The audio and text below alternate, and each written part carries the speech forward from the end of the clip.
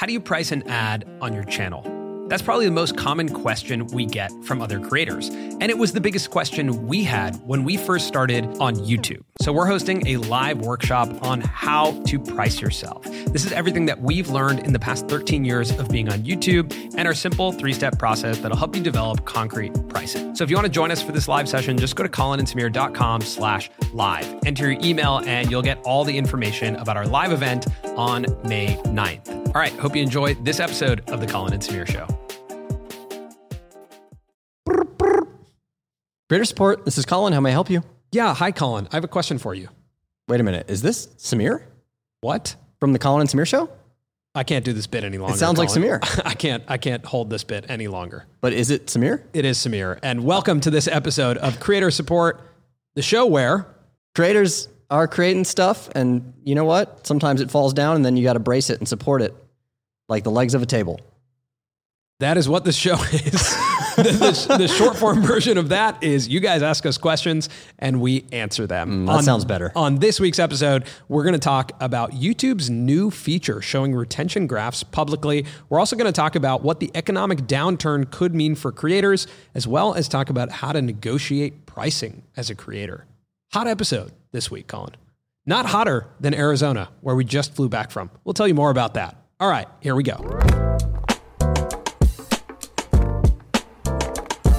So we just got back into LA from Arizona, which Arizona, very hot place. If you've never been, middle of the desert, unbelievably hot. But we were there with Shopify, and it was called the Creator Commerce Summit. So we got to actually meet with people who were from the e-commerce world, as well as just creatives from the non-YouTube world. And that was really refreshing. Extremely refreshing. And it made me want to have guests like that on our show. I think there's so many perspectives that we can learn from outside of just creators. Yeah, sometimes just talking to people in the YouTube world, like there's an echo chamber that gets created. And I think this event for me, the primary thing is it made me kind of take a look out and broaden the term creator. Think about people who are making brands, think about people who are, launching things that are beyond video. And that was really cool. Now, to come back straight over to video and YouTube this week launched a feature where when you're watching a YouTube video, you can see a graph of the most engaged parts of the video. And that allows you to skip directly to those parts, like scrub and skip directly. Now, why would YouTube do this? Because that's YouTube's advantage, that they are a long-form video platform, that someone will sit down and watch 5 to 10 minutes of a video and really connect with the creator and feel like they know them and, want to watch more of them. I feel like with this feature, viewers can come watch the most exciting 10 seconds and then leave. It's like turning YouTube potentially into TikTok and Instagram Reels behavior. It feels like a direct reaction to TikTok and even YouTube Shorts maybe, where the behavior of an audience member is to open a video, see the most engaging bit, and then move to the next video. But for creators like us who are making videos that are hour plus, 20 minutes, that could be significantly detrimental to what we're trying to build and the depth of connection we're trying to build with our audience. It might force podcasters and talk show hosts like us to actually release shorter and shorter content on YouTube and then keep longer form content here on the podcast feed. Like it might move to like a clips behavior if that really keeps up. Yeah. And I mean, also with YouTube now, you have the ability as a creator to enable your video for clipping. So other people who are watching can take your video, clip out parts, and make their own videos out of it, like remix it, which we find, on TikTok and on Instagram Reels. And as much as I love that, I do want to see audiences being able to create and take video from here and there. With this feature now, which shows you where the most engaging moment is, other people could potentially come, grab your most interesting moment, remix it into their own short. Right. Yeah. I actually started to see a lot more clips from our interview with Mr. Beast as shorts on other people's channels. One particularly I saw, which was actually I just found myself engaged in the short. I know it's our own interview, but it was really interesting. It had 4 million views. Get over yourself, man. It had 4 million views and it was about how Jimmy dropped out of college. And I was like, ooh, that was a good short. But I do agree. I guess maybe the content ID system needs to be picked up more. If someone does click directly on the video to remix it into a short, we should probably be notified or it should be connected to our, overall metrics. Now, on the flip side of all of this, where YouTube might be moving more into shorter and shorter form content, TikTok this week announced live subscriptions, a very similar feature to Twitch, where people are, basically the suggestion is that audiences will pay a monthly subscription to access live streams from TikTok creators. This also comes with custom emotes, which is a very Twitch-like feature. YouTube also has this in their live subscription membership. But for TikTok, for such a short form platform, it's moving in the opposite direction, suggesting longer format. Yeah, I see it more as every app wants to be everything. I don't know if adding the feature means they're moving in that direction. Instagram tested this live subscription feature as well. I don't think it's rolled out to everyone, but these types of apps and platforms just have to try so many things to see what works. I had a friend text me about the fact that YouTube is going long on shoppable content.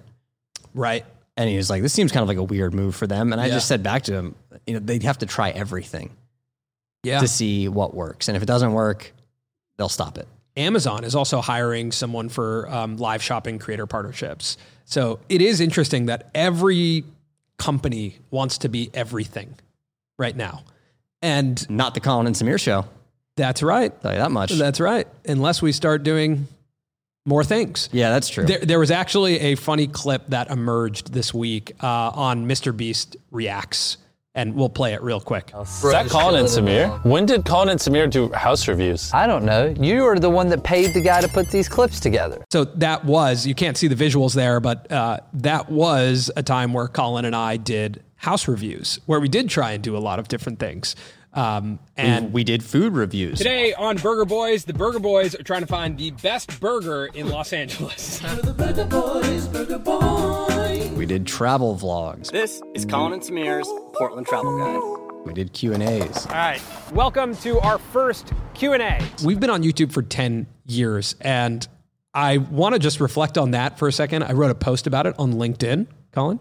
Yeah, no, Samir, I read it. Yeah, you read it. I read your LinkedIn. You do read my LinkedIn. That tuned into your LinkedIn. That one was popping, man. 20,000 impressions on that one, just as an FYI. For everyone listening, just to bring you into my world, every morning now, Samir comes in and he says, I wrote about that on LinkedIn. Yeah. He'll mention something and then say, just slip it in there. I wrote about it on LinkedIn. And I go, oh yeah? And then he goes, it's got a lot of views, man. Got a lot of views. Impressions. I think you're getting a lot of dopamine hits right now. Getting too much dopamine from LinkedIn. Yeah, it's going to your But head. I do enjoy the conversation. It is a completely different conversation than any other social platform. But I think you just feel safe there. I feel great. I feel like myself. Post something on Twitter and the context is unknown. That tweet may end up anywhere. On LinkedIn, you're in a business environment. People are looking for jobs. They're looking to talk about the industry. Here's what's interesting. LinkedIn has completely taken my screen time for Instagram is fully reallocated to LinkedIn right now. I barely open Instagram. It's all LinkedIn. Well, Instagram is a dumpster fire.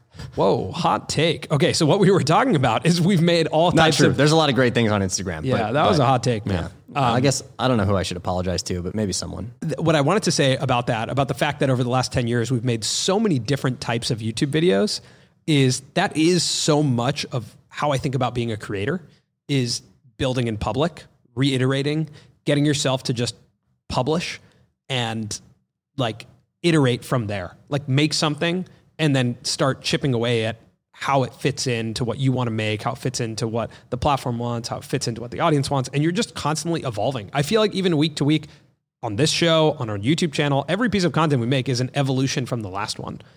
And so I think it was really fun to watch Jimmy react in that way, to be like, what the hell? Like, when did these guys make house tours? And to reflect and be like, wow, we've made a lot of different types of content to find our format. Yeah. We build in public somewhat similarly to how a lot of companies build in public. Yeah. And that's, I think, one of the most fun parts of being a creator is getting to look back and build in public. All right, let's get to our first question. This one comes from Fernando. I think this is something that is on a lot of people's minds right now, but he says, how can creators best prepare for the recent market downturn? Do you guys believe creator revenue will be significantly impacted as a result of a possible recession? Yeah, I think that's something definitely that creators should be considering, that during the pandemic, there was pretty much one place to advertise, and it was the internet. And so advertising rates went way up for creators. Advertising is still the bulk of how most creators make their money.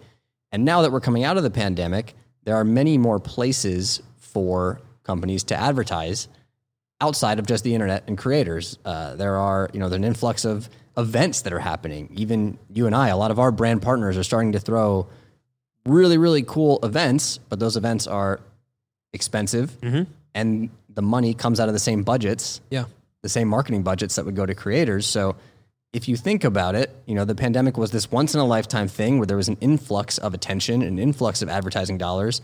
It's like pulling a slingshot back. Now the world is opening back up. Something's got to give. You release the slingshot and sort of the opposite effect could happen here. Yeah, I think the important visual to have is that a marketing budget is a pie, right? And during the pandemic, almost, I would say 99% of that pie went to creators. Today, when you look at that, not only is that pie more divided into a more omni-channel marketing effort where maybe there's more billboards, there's live events, there's TV ads, there's just more, ways to advertise because the world has opened up again. That pie is also shrinking in an economic downturn. So not only are creators potentially going to get less of a marketing budget, but the actual marketing budget might shrink in an economic downturn.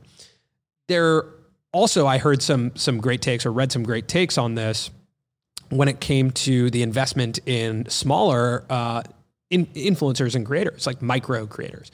Niche audiences, I think, will benefit from this because the more niche you are, the more effective you can be. And it's not necessarily about mass audience, right? Mass audience advertising, I think, will be the first thing to go. Niche audience advertising, I don't think will be, as pulled back. But that all depends on consumer behavior and consumer spending. The best piece of advice that we can give, and that I think we're trying to take for ourselves, is to diversify your revenue. Make sure you're diversified. If all of your chips are in the advertising bucket, then that could be something that is really impacted. Yeah, so I think going into the recession, it's important to think about, first off, what value can you provide to your audience during a time where people may be losing jobs, they may be looking to make extra money?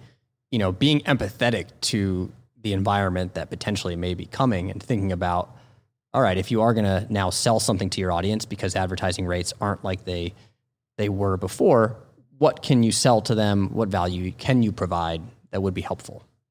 Yeah. I also think viewership might increase, which is interesting, right? So you might have more access because people won't be going out to the movies. They might, not go on vacation. So their escape will be content, which typically happens in a recession or in any event like that. So thinking about how to best serve your audience, it's something that we're starting to think about. Something that we've wanted to really explore is getting back into courses and education, and having a direct-to-consumer offering like that. So I think this is kind of pushing us to move in that direction, as well as the 3 days we just spent with Shopify that have really inspired us to move more into that direct-to-consumer relationship. So high-level advice, diversify, prepare yourselves, and I would say probably really look at your cash flow and don't do anything that strains your cash flow too much right now. Next question comes from Joey, a.k.a. Sir Yacht. He says, "Hey, Colin and Samir, my videographer is editing my YouTube videos, and I wanted to know if I should get a different editor. The reason being, I want him to focus on filming and someone else to edit so we can film more projects. I can afford to pay him a percentage of incoming brand deals and a separate editor as well currently. The only issue is my videographer will have 4 camera setups at minimum for our challenge videos and would be the only one to know how to organize all of that. Any advice is much appreciated."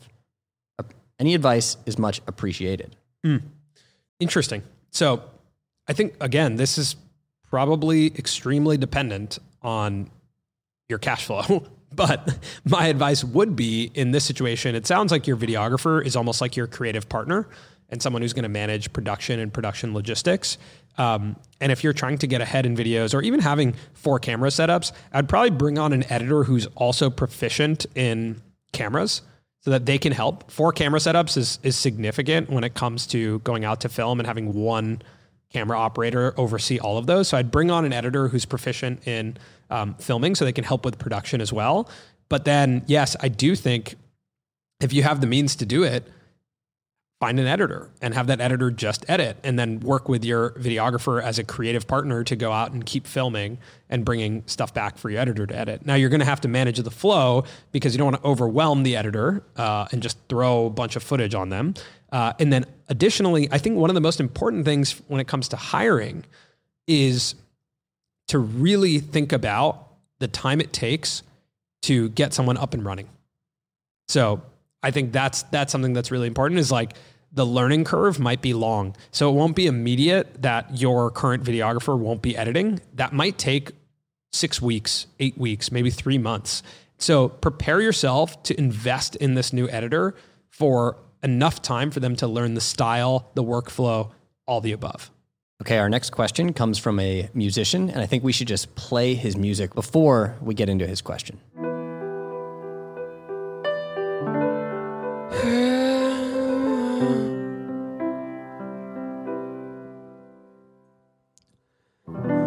Ever since I touched down, ever since I lost the way your voice sounds, yeah, things are feeling strange in my body, sweating while I wait in that hotel lobby, and it was unexpected. Okay, good for context. Yeah. Sam, his name's Sam Selton. Sam Setton, sorry. Sam, Setton. So go check out and support his music. What's the question? Sam says, I'm an NYC-based indie pop artist and producer who's been releasing music for a while. Since I've stopped doing music full-time a few years ago, I work as a business consultant now. I've been dreaming of starting a YouTube channel. I'm just not sure what direction to go in. Although songwriting and producing music is what I'm best at, I know I don't want to make videos about anything music-related. I'm interested in so many different things: graphic design, solo travel, storytelling, painting. Any advice on how to find a direction for the content I can create? Think every day about going to B&H and just buying a camera, but I'm too scared to do it without a plan. Hope to hear back from you, Sam. This kind of relates back to what we talked about earlier in the episode. Like, we've made so many different types of videos. I would actually suggest to start by making videos in all of those different categories and see which one feels right. You don't even have to publish them. You could just make them. Like, make one about graphic design, make one about solo travel, make one about storytelling, make one about painting, and also watch all of the channels in this category. Like, on graphic design, I would look at, what's the creator's name? Kel Lauren. Really cool graphic designer. I would look at some of the TikTok designers who are remixing other logos and giving advice on graphic design. I think those are really cool. Comes to solo travel, I would watch Craig Adams, who's like a solo traveler, solo hiker. Check that out. Painting, I don't know any painting creators, but I would go look at the painting genre, and I would just start to like understand these genres really well, see what you like, and then try and reverse engineer or make these. Yeah, I think a lot of it comes down to the audience you want to speak to before you necessarily start creating. So I would do somewhat of a self-audit, and I think that has to do with watching videos from all these sections, but really thinking about which communities are you a part of in real life, which communities are you truly a part of online that you would want to bring value to. Like, is there a Reddit thread that you're super active in? Is there a certain area of Twitter that you really like chiming in on a lot? That to me will be representative of what you would actually want to spend time on a video on. Speaking of Reddit, Colin, should we take a question from r/Colin and Samir? Please. Man, the Reddit, we're closing in on 200 members. Whoa. 200 members in our Reddit. All right. How much karma do we have? I don't know. Oh, I have 10 karma. Is that good or bad? I think that's terrible. That's terrible? Okay, got it. Here's the question. This comes from you/Plant Vader. Colin and Samir, I need to know, do you use these bikes or are they just for minimalist decoration? So these are the bikes that are in the background of our show. Yeah. There's a mixed answer here. You know, there was a time that we used these bikes. Is there? I think let's get real honest with ourselves. We do not use the bikes. We do not use today. the bikes. But I want to be clear that these did not just pop in here and we've never ridden them. We got them during the pandemic to Yeah. actually ride around. I used to ride these all the time. The challenge for me, I then got an electric bike from Amar at Yes Theory. Unfortunately, that is much cooler than the bike here. Challenge for me, I have a car. Right. That's much faster. It's faster. But I a get to listen to long music. bike ride is lovely. Now, what happens here is now that these have sat here for this long, the tires are flat. I'm surprised no one else has asked about these bikes. That's true. Yeah. We're working on moving into a new office and having a new set. I wonder if the bikes will come with. Most likely, No, not in the set. They Not won't in be the in the set. set. Office has decided no, but I'm curious to everyone out there, should we bring the bikes with us? Can I give you my first gripe of the episode? Please. Okay.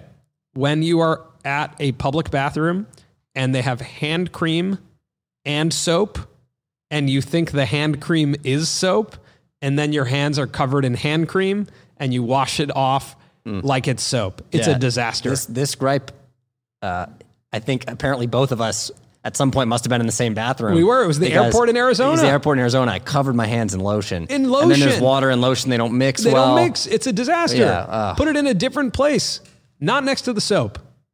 Yeah, All right. that's a serious gripe. This question comes from Jordan Teal. He says, can you break down how you go about negotiating prices for brand integrations based on how many newsletter subscribers you have? I love to do this for my niche, and I'm curious on average what brands are willing to pay per newsletter subscriber, or how you go about landing on a number that you ask for. All right, so Jordan, first and foremost, I think it depends on what the topic of your newsletter is. Again, like we talked about earlier, niche audiences are very different from general audiences. So if you have a niche newsletter that's targeting a specific group, then you can trade at much higher prices than if you have kind of more of a general newsletter. So first of all, figure out who your audience is and what that community is. That's number one. So for us, with our newsletter, The Published Press, we target the creator economy. It's a very specified group of people that then allows us to have a very specific group of advertisers. So if you're subscribed to The Published Press, you start to see the types of advertisers that are in there. Like we have Teachable, right? We have Jelly Smack, we have Shopify. These are all brands that are wanting to communicate with our audience of people who work in and work with creators and who are creators. Yeah. So, comparatively, the rates that we would get would probably be higher than or comparable to maybe a company like Morning Brew, who has a massive email list, but it's not as targeted as ours. It's a little bit more general. It's more general. Yeah. So I would say like in a niche community, depending on your niche, let's say it's finance or let's say it's e-commerce, you can get up to $100 CPM. I would not base this on per subscriber. I would really look at, the subscriber base, look at how many people are opening it, and then start to explore it as CPM. So really start to think about like how many people are opening it and then multiply that by a CPM. $30 is a good premium CPM. And again, you can work your way up to 100 depending on how targeted that community is and what the market that you're in is willing to pay. For just one quick example, we did a video one time where Ian from SeatGeek looked at our brand and tried to evaluate how much he would pay to integrate with our brand. And it was like a $20 CPM and he offered us like $2,000. It's just not a deal we would take, but we aren't a good fit for SeatGeek. SeatGeek's looking for more mass creators. So people are getting millions and millions of views, talking to more general audiences. That's not a good fit for us. So I'd really look at who's a good fit for your content and approach them first. All right. This question comes from Garrett Gorley. It says, I run a Lego blog. Speaking of niche, I run a Lego blog, podcast, and YouTube channel. Back to Brick is what it's called, and have had intermittent success. The community is very saturated and hard to break out. I'm wondering if I've niched myself into a corner and I will not have a community influence that I'd like. Do I need to branch out to my other hobbies or keep going? I don't know why I niched myself into a corner. Yeah, made me laugh. that was pretty funny. I like that. What's funny about that? I don't There's know. something I don't know funny why about that's that. funny. It just feels funny. Like you can back yourself into a corner or you can niche yourself into a corner. I don't know anything about the Lego niche. Have we been niched into a corner? I think we have. I think we've niched ourselves into a corner. Yeah. It's a funny thing to think about. But I think right now we're comfortably niched into the corner. I like being in this corner. I think this is a wonderful this corner is a fun to be one. in. I would say with the Lacrosse Network, that's a good example. Niched into that corner, and at some point we did feel a little bit limited. Like I remember with some of our videos, we felt like there was a cap to how many people could sort of see them or enjoy them. For sure. Yeah, I think and it didn't seem to be growing at that time. It wasn't growing. There's a cap. And I think that's a really important thing to note is that there is a cap when it comes to whatever niche you're in. And if you feel like you've hit your head on that cap and you're not inspired to create for that community, then I think that's the moment where you need to think about branching out. That's the most important thing. If you have a passionate audience of 500 people who absolutely love your content and you love serving that group of 500 people, then I think there's so many ways to build a business based on that, or build at least a stream of income. But if you're not enjoying it anymore and you personally feel like you've niched yourself into a corner such that you can't express yourself or create and you're uninspired to create, that's a dangerous place to be. So I would really just take a step back and say, am I still inspired to create for this community? And if no, then yes, it's time to branch out. All right. This question comes from Hung Pham. It says, how important is editing music and thumbnails for success on YouTube? I've seen some daily vlog channels with over 1 million subscribers. These are raw vlogs with minimal editings and just screenshots as thumbnails. Is it a good idea for me to copy this strategy? Ooh, that's good. So basically what he's talking about is channels, let's say even like Emma Chamberlain, or Casey Neistat, where it's like vlog channels and it's just a random frame as the thumbnail from the video, or something that feels like a random frame. And is that a realistic strategy when you're starting out?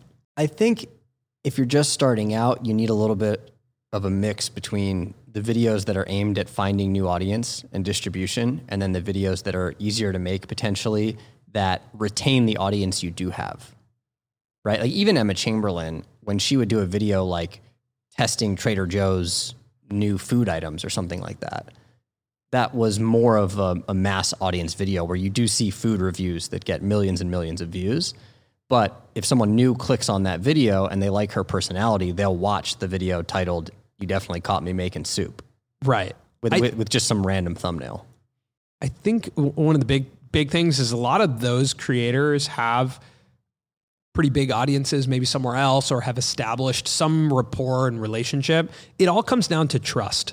If an audience can trust you, then you start to get to a point where, yes, you can play a little bit more with the thumbnails. I think Victoria Paris is a good example. She has trust with her community via TikTok. And so coming onto YouTube, she's a little bit looser when it comes to thumbnails. She does still have concepts in her thumbnails and titles, that are still interesting video ideas, but I think you're going to have to work to build trust. And there is going to be a balance probably in the beginning of like 90-10 when it comes to concept-based thumbnails that do kind of suggest something, or an idea of a video that's a little bit more engaging, pulls a little bit of curiosity and maybe has more mass appeal. And then 10% of your uploads that are more personal. And then over time that can meet in the middle at 50. And then hopefully you get to a point like Emma Chamberlain where she can just put a single word in her title and a picture of her face and it works. So, yeah. I'd like to propose something to everyone that has been enjoying and listening to Creator Support. Okay.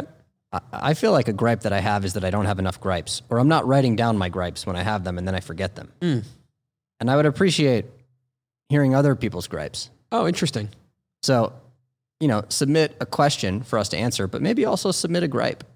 2 for 1. Maybe we end this episode with a gripe from creator Maddie Benedetto from Unnecessary Inventions. We were with him in Arizona, and he was very eager to share a gripe with us that he had with Colin. So we'll leave you with that. And also, before we play that clip, I just want to thank everyone who has reviewed our podcast. We are almost at 1,000 reviews on Spotify, which is really cool. And that really helps our show. We actually cracked the top 30 podcasts in entrepreneurship this week, which is so cool. So thank you guys so much for reviewing and helping us out with that. Subscribe to our newsletter, The Published Press, if you haven't already. That's where you can submit questions for this show, Creator Support, and we'll see you here on Monday. All right, now for Maddie Benedetto's gripe from Unnecessary Inventions. I did have a gripe about the podcast. Oh, first thing I said to him. Okay. So I listened to Monday's episode, and you guys brought me up. Thank you. He called me Matthew Benedetto, and I was like, "Are you my mother?" I'm like, "Why'd you call me Matthew?"